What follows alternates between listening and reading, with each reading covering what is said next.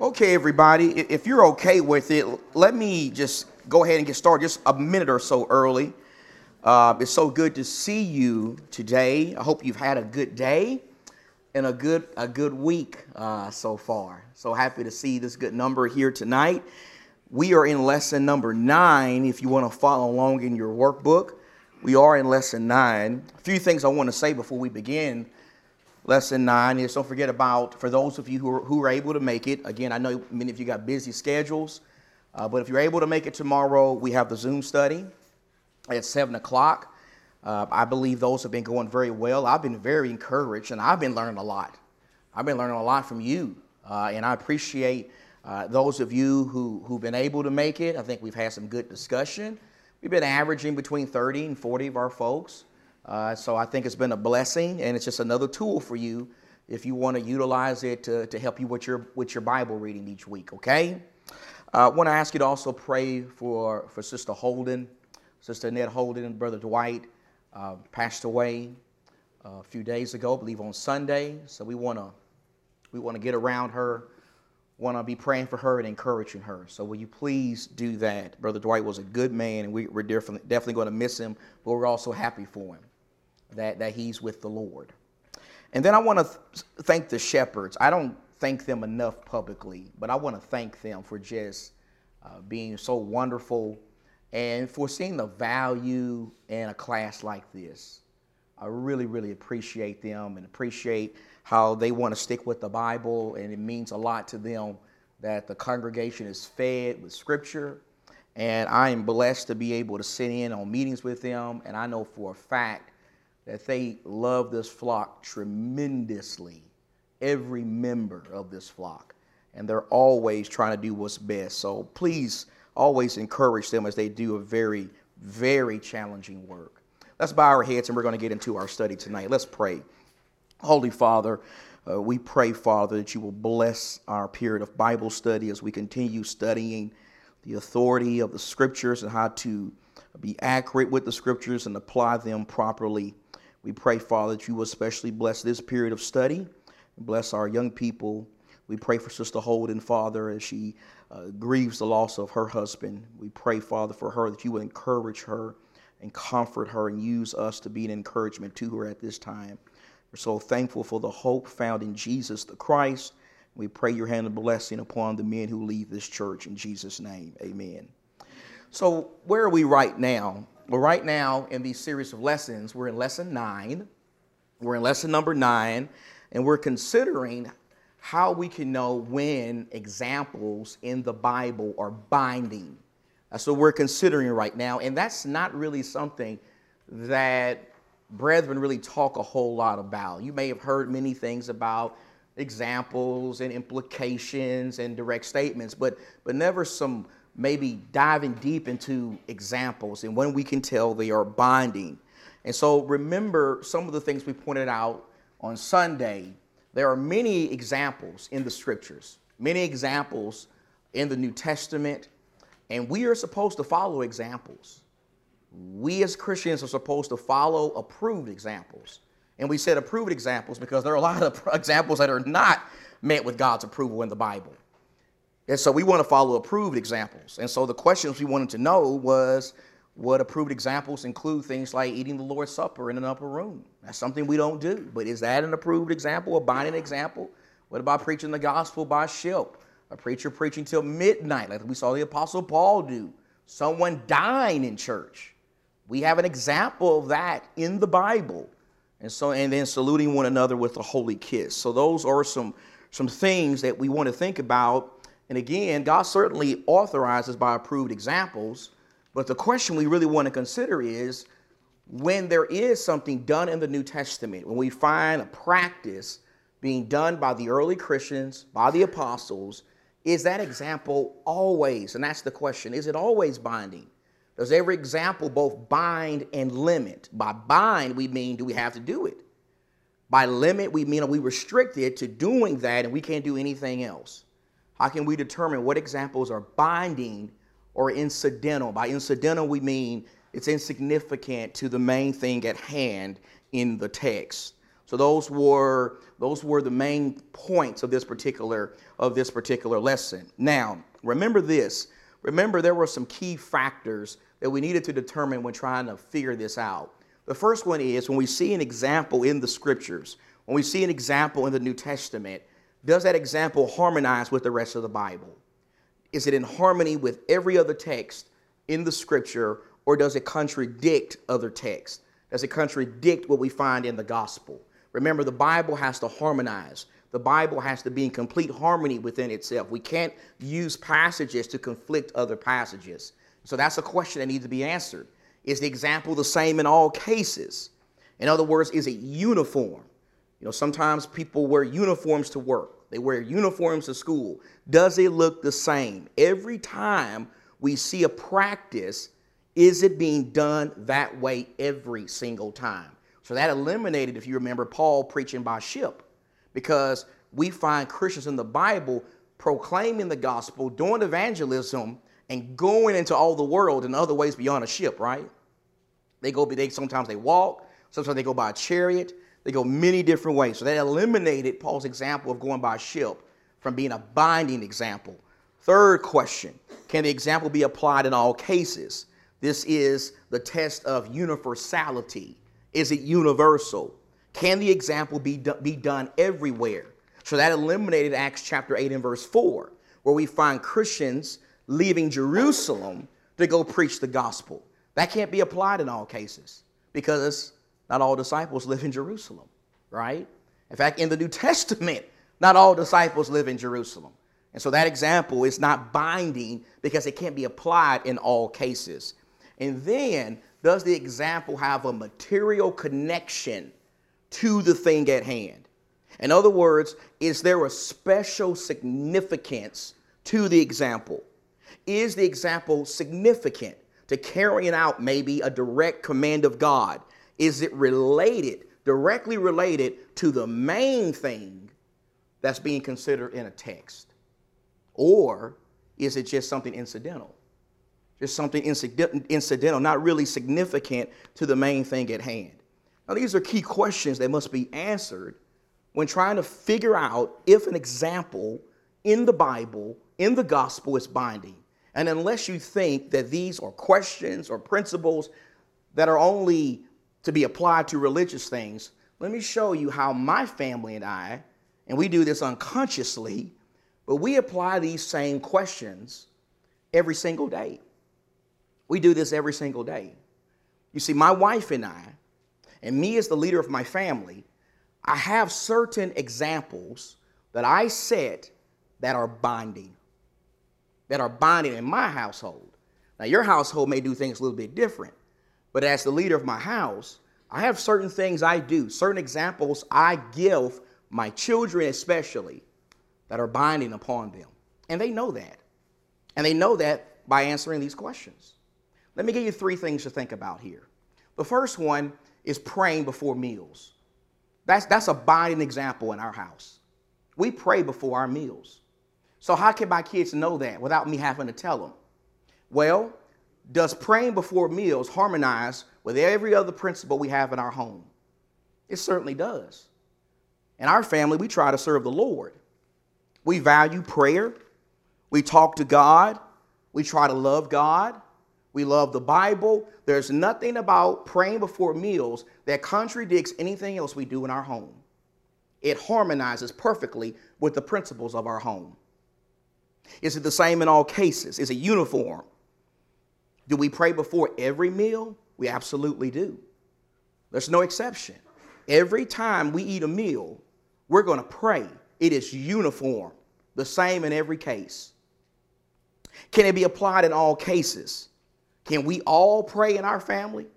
We absolutely can. I can pray. Faith can pray. Michael can pray. Janicia can pray. We all can pray.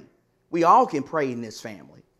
And does the example of praying have a material connection to what's the main thing at hand? In other words, is praying directly tied to the meal? It certainly is. That's why we're doing it, because we're about to eat a meal. So my kids, without me even having to go through these 4 things, they know by now, both of them, at 13 and 7, they know that in this house, it is required because of our father's example and our mother's example that we pray before we eat. Let me give you another one. Buckling up. Buckling up before we go somewhere. That's a binding example that I set before my children. So does that harmonize with the other principles in our home? It certainly does. In our house, we want to be safe. We believe in safety. We don't promote things that are not safe. And we also promote following the law. We want to be law-abiding citizens. So asking my kids or setting the example of buckling up for my children does not contradict any other principles in our home.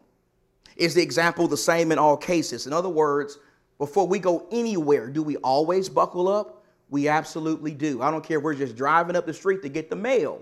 We're going to buckle up every single time. Can the example be applied in all cases? In other words, can everybody in the car buckle up? Absolutely. I can do it. Janicia can do it. Faith can do it. Sean Michael can do it. We can do it in every vehicle we have. Finally, does the example have a material connection to the thing at hand? In other words, does buckling up tie directly to the trip? It absolutely does. That's why we're doing it. We're buckling up because we're about to go somewhere. So my kids, by looking at that example, can understand that buckling up, that's binding. That is something our father is set as an example, and our mother, that's a binding example. One more, and this is a big one for me. Taking and putting away shoes. Now, I don't know about you, but in our house, we like to keep a clean house. I am a neat freak, big time. I don't like a dirty house. So I don't like kids coming in the house, just taking their shoes off and laying them wherever they want to lay them, or walking around scuffing up my floors. I don't do that. We don't do. Now, you may do it different in your house. We don't do that. We don't do that in our house. We don't do that. So how can my kids know that that's binding? Well, does that harmonize with the other principles in our home? It certainly does. We promote a clean house. They know their father likes things clean. I don't like toothpaste left out. I don't like toothpaste not being cleaned up after you brush your teeth.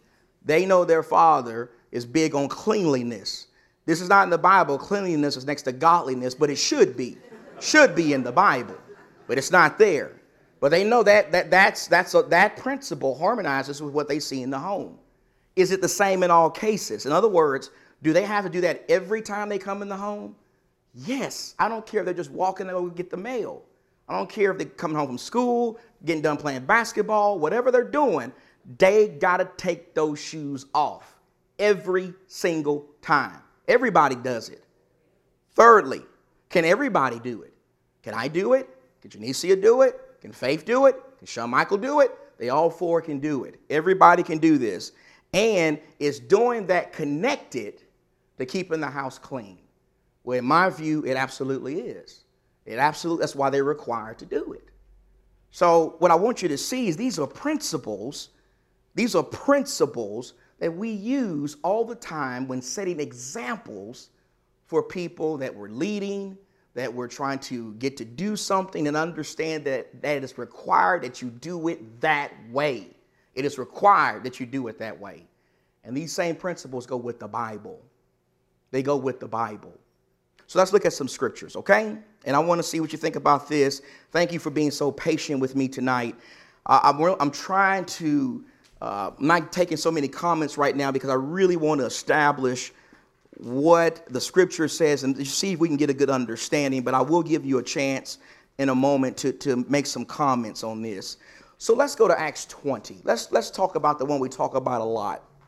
You know, if I were to take a poll up tonight, and if I was just to go around the room or just ask you to write on a sheet of paper for those of you who are New Testament Christians, you know, is taking the Lord's Supper every Sunday binding? I'm pretty sure the vast majority of you, maybe all of you, would say yes. Yes, that's binding. Okay, I agree with you. I agree with you on that. But do we know why it's binding? Do we know why that's binding and why the early Christians being gathered in an upper room is not binding? Let's talk about it. So we go to Acts 20 in verse 7. And Acts 20 in verse 7, the Bible says, on the first day of the week when we, so notice how Luke is now speaking in the first person. So that means that he's with Paul now. He is traveling with Paul at this time. And he's an eyewitness. He is writing about eyewitness things he was part of. On the first day of the week, when we were gathered together to break bread. Now, the breaking of bread in the New Testament many times refers to partaking of the Lord's Supper. Context determines that. In this case, we see that this is a worship assembly. So they're gathered together to break bread, and Paul began talking to them, intending to leave the next day, and he prolonged his message until midnight. So let's go through these questions and see if we can figure out biblically if taking the Lord's Supper every first day of the week, on the first day of the week, is binding. Does what we find here with these early Christians, does them partaking the Lord's Supper on the first day of the week violate or contradict other passages? Anybody got an answer on that? Does them taking the Lord's Supper on the first day of the week contradict anything else we find in our New Testament? What do you think? No. It doesn't. Michelle is absolutely right. Don't ever speak low when you got it right. You don't have to. You're absolutely right. You're absolutely right. It doesn't. It doesn't harmonize any other passage. We don't find Christians in the New Testament. We're talking about Christians. We're talking about people who are part of the church. We don't find them taking it on any other day besides the first day of the week.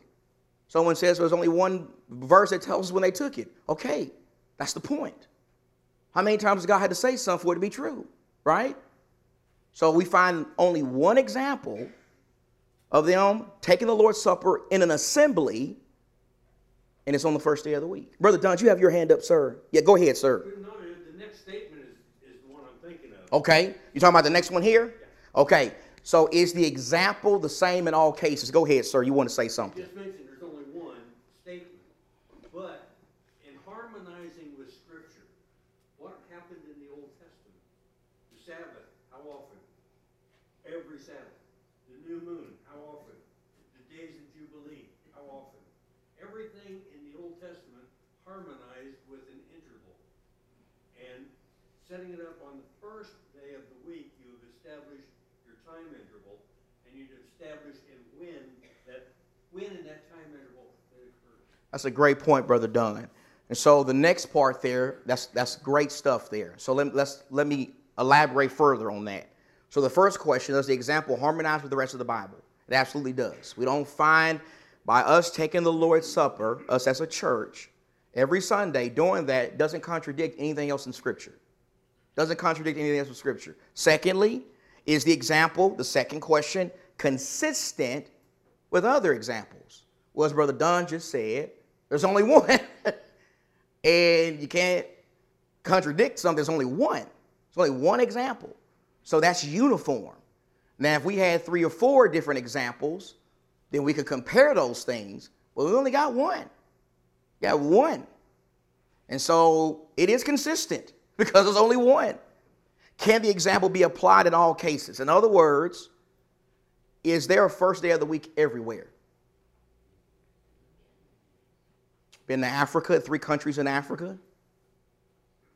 They took the Lord's Supper. The Christians did. Guess when they took it? Zimbabwe, one of the poorest places on the planet. Guess what? They still got a first day of the week. Botswana's got a first day of the week. Tokyo's got a first day of the week. Israel has a first day of the week. Mexico, first day. Everywhere has a first day of the week. That, doing it on the first day of the week, can be applied in all cases because everywhere has the first day of the week. Now, the first day of the week may start at a different time, right? But it's still going to be a first day of the week somewhere, right? Every place has a Sunday. Fourthly, is the first day of the week, does taking it on the first day of the week have a material connection?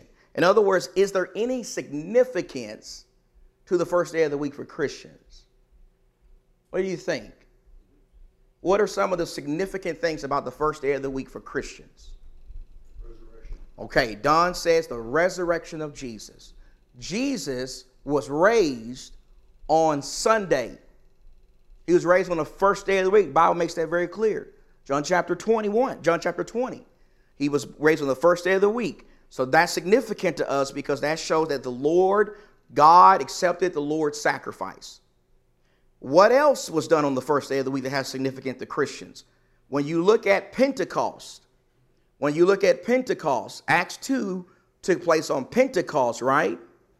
When you count 50 days after the Passover, it always falls, no matter what, on a first day of the week, every single time.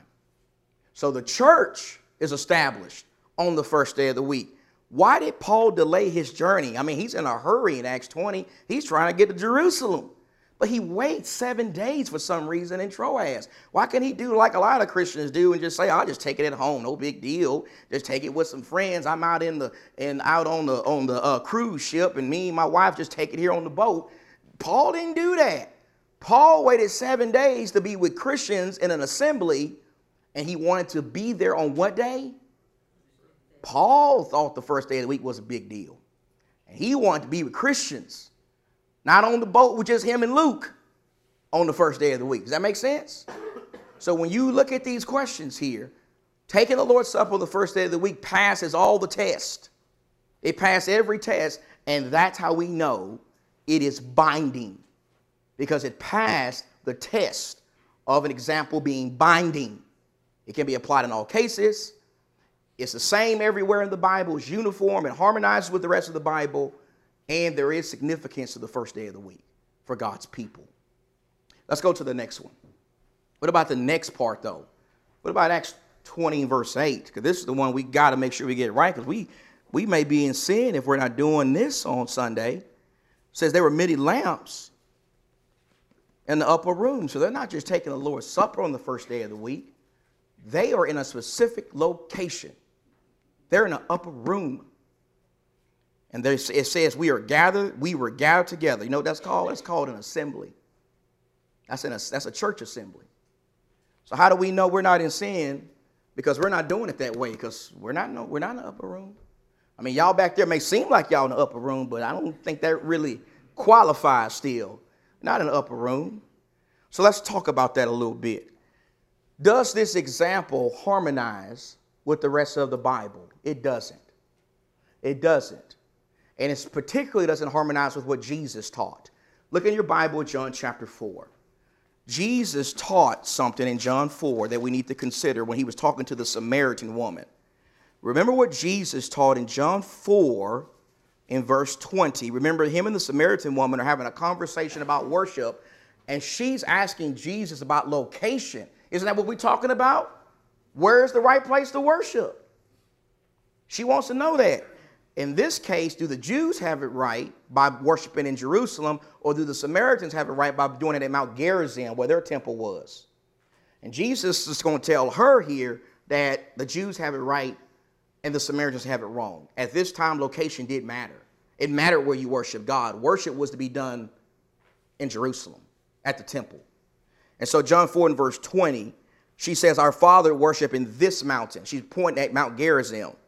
And you people, you Jews, say that in Jerusalem is the place where men are to worship. Jesus said to her, woman, believe an hour is coming when neither in this mountain nor in Jerusalem, neither in this mountain nor in Jerusalem will you worship God. There, Jesus saying it's going to come a day when location doesn't matter. It doesn't matter if you're in Jerusalem or in Mount Gerizim or in Phoenix. It's not going to matter. You worship what you do not know. We worship what we know. Salvation is from the Jews. In other words, we got it right. You guys got it wrong. You got it wrong. But an hour is coming, now is, when the true worshipers will worship God in spirit and in truth. For such people, the Father seeks to be his worshipers. God is spirit. Those who worship him must worship in spirit and truth. Jesus is saying right now location matters. But there's going to come a day when it didn't matter. And that day is today. Doesn't matter where you worship. Doesn't matter if you worship in this church building, and with an upper room, at somebody's house, and an open field. Doesn't matter if you worship in Phoenix or Jerusalem. Location doesn't matter. So that doesn't harmonize. That does not harmonize with the rest of the Bible. But what about the next one? Uniformity. Is it uniform? Well, no, it's not uniform. Because in the Bible, not only do we find Christians worshiping in an upper room, you know where else we find Christians worshiping? At the temple. The early Christians were very Jewish. And we see that because they still went to the temple. And they were in Solomon's porch. Acts chapter 5, verse 12. Acts chapter 5 and verse 12 says that Solomon's porch was where the early Christians gathered to worship. That's a large area at the temple complex, and the early Christians gathered there to worship. So it's not uniform. We got Christians worshiping all over the place. In some cases, we can read about them worshiping in people's homes. Philemon had a church gather in his home. Priscilla and Aquila had the church gather in their home. It's all over the place. Next part. Is it universal? Can there be an upper room everywhere? Oh, yeah, there can be an upper room everywhere. Yeah, you can have one. Practically, you could. You could. And is there, yes. Which upper room? Second floor, third floor? That's another thing. Too many variables. Too many variables. That's a great, Mike says too many variables. Variables here are how many lamps? How many, what upper room? Third, fourth, fifth. Fifth floor, yeah. Where were we? Where did he fall out of? We don't know how far he fell. Too many unanswered questions. I like that. And for an example to be binding, you can't have that many unanswered questions. So if you are going to build an upper room, let's say everybody can do it. So we got to know how many we talking about here, right? That's a great point, Mike. That's actually going to tie to the next part. Let's keep going here. Is there any real significance to the upper room in the text? No. The significance in the text is the Lord's Supper and when to take the Lord's Supper. Together in an assembly on the first day of the week. The only reason, in my understanding, that upper room is even mentioned in that text is to emphasize what happened to Eutychus. Eutychus died because he was tired, probably was a slave, and he fell from the third loft, probably broke his neck maybe, but he died. That's why that's mentioned there. Luke is setting it up to let you to dramatize and to really get you to focus in on what happened to that man so the miracle of Paul can really be emphasized when Paul raised him from the dead. That's what's going on there. It has no real significance to what's going on with the Lord's Supper. So the answer to that question is no. We're okay. Because there's too many unanswered questions. Jesus said location doesn't matter. And we got the Christians in the New Testament worshiping all over the place. They're all over the place. And let me say something about this last thing, because I don't want to run out of time here, because many of you are probably here tonight because you want to know about Romans 16:16. You want to know some Romans 16:16. So let's just read that text again, and I want to say a few words, and then I'm going to give you a chance to make your comments, okay? So if you got comments, just don't forget them. Don't forget your comment, okay? You've been very patient with me, and I appreciate it. In Romans 16:16, Paul, speaking to the church at Rome, says, greet one another with a holy kiss.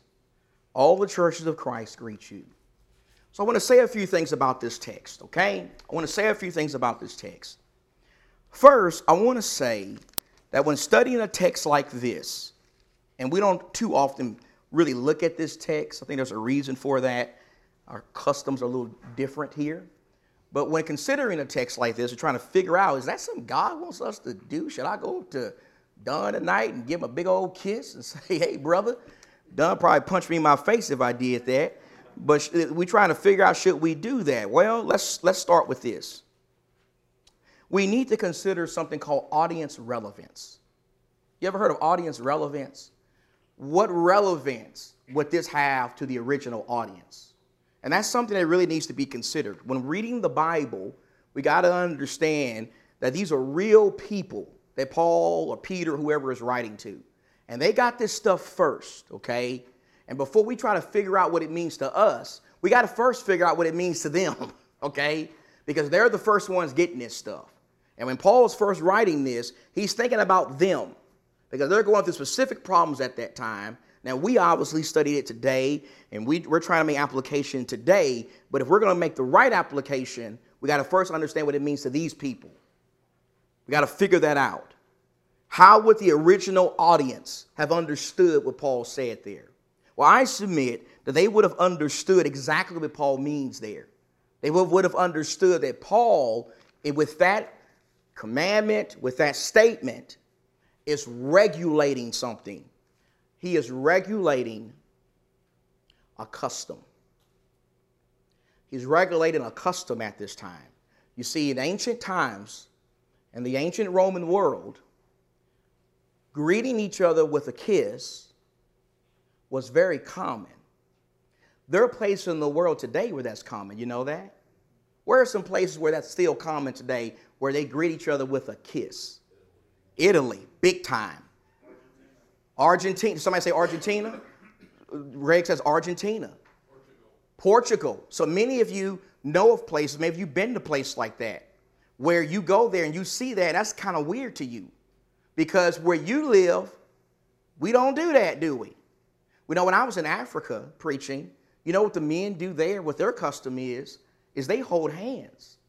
So I'm in Africa, I'm 24, and this boy about 20 or so, he comes to me, he wants to hold my hand. He wants to hold my hand a long time, way more than I'm comfortable with from where I'm from. You understand what I mean? But I can't insult him because that's the custom. You understand?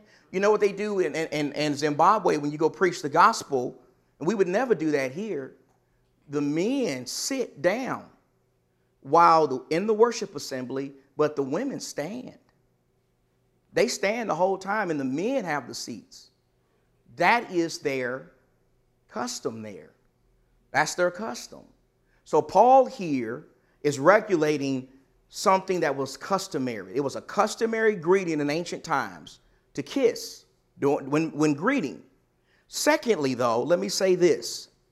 And I want to go with what Mike said. And Mike, I appreciate you bringing that up, sir. Me and Mike did not collaborate ahead of time. But Mike is right on the money with this. Just like Mike said about the upper room. There's a lot we don't know about this custom from what Paul is saying in the text. Paul leaves out a lot. Now, evidently, he assumes that they understood all of this. But if it's binding, there are a lot of details left out. Example, how was this kiss done? Who was it done to? Was it men to men? Was it women to women? Was it men to women?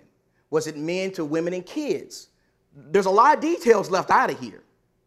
Secondly, how was it done? Okay, we're supposed to salute each other with a holy kiss. So what should I do to Lance? Do I kiss Lance on top of his head? On his cheek? In his mouth? I'm just saying, but you get it though, Lance. You see what I'm saying?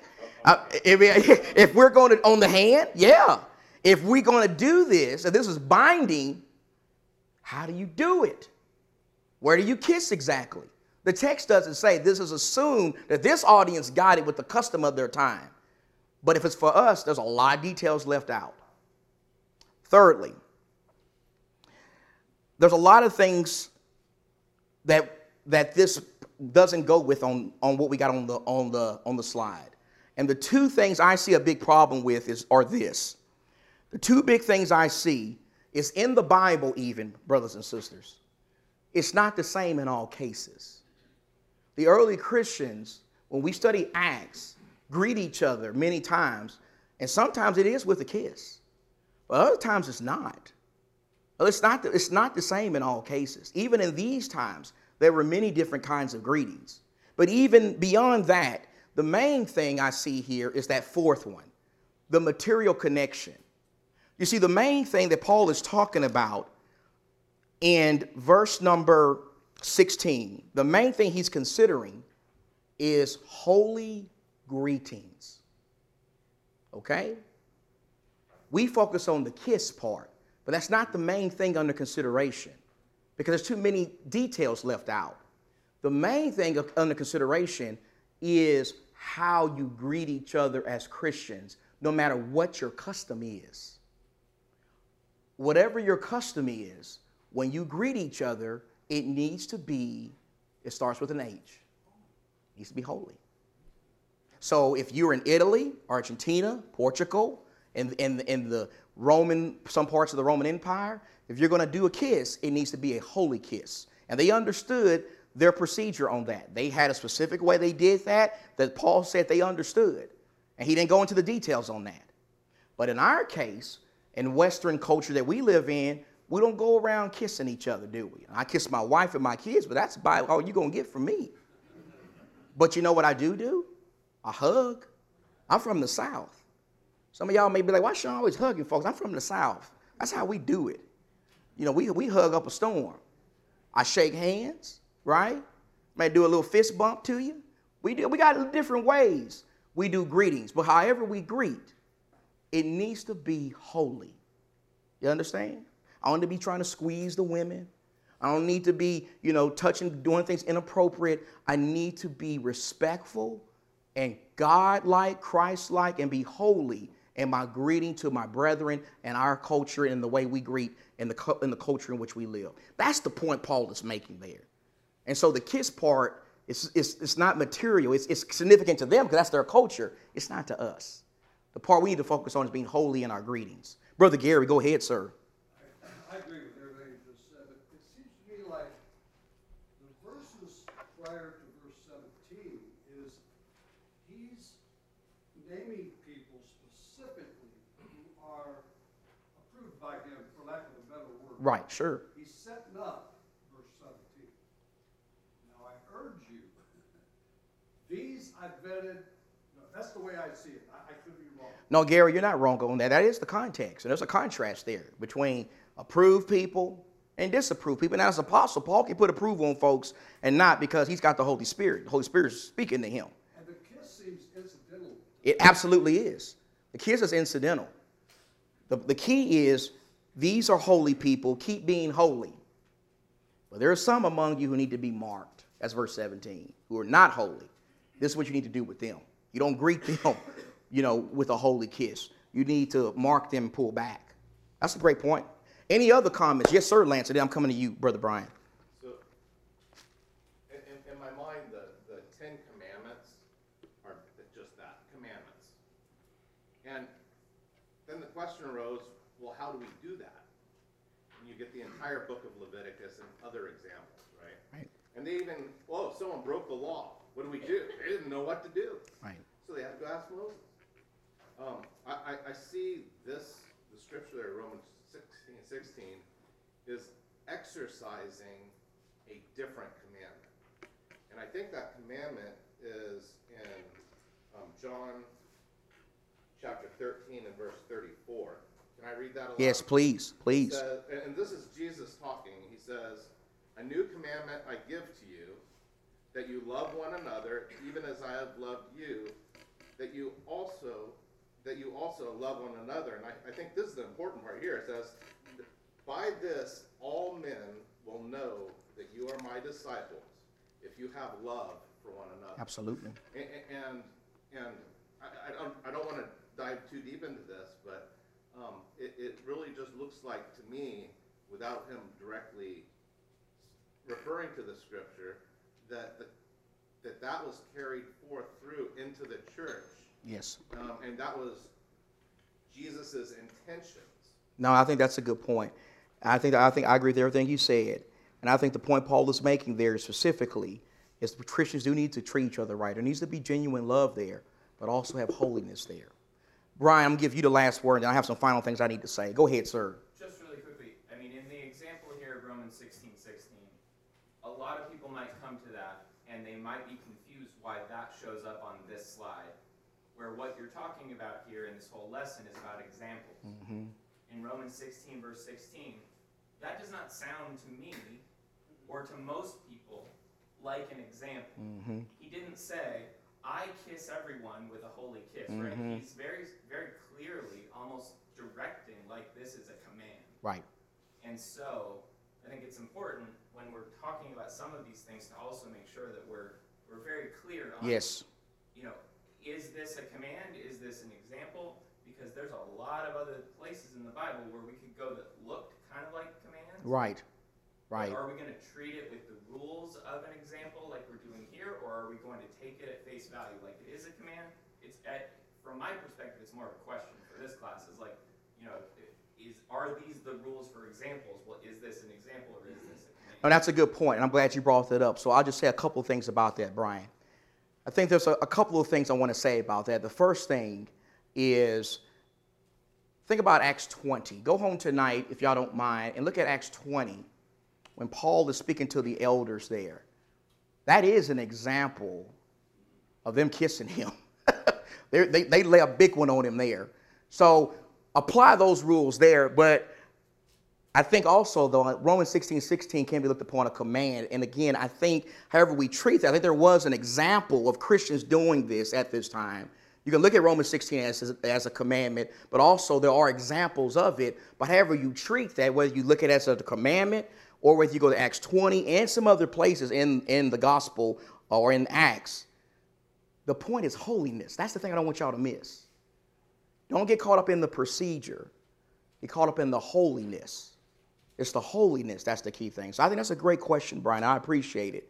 I can see, because it does like Paul is commanding something. What Paul is commanding is not kiss each other. He's commanding do it holy with their custom, which we see throughout Acts was something done all the time.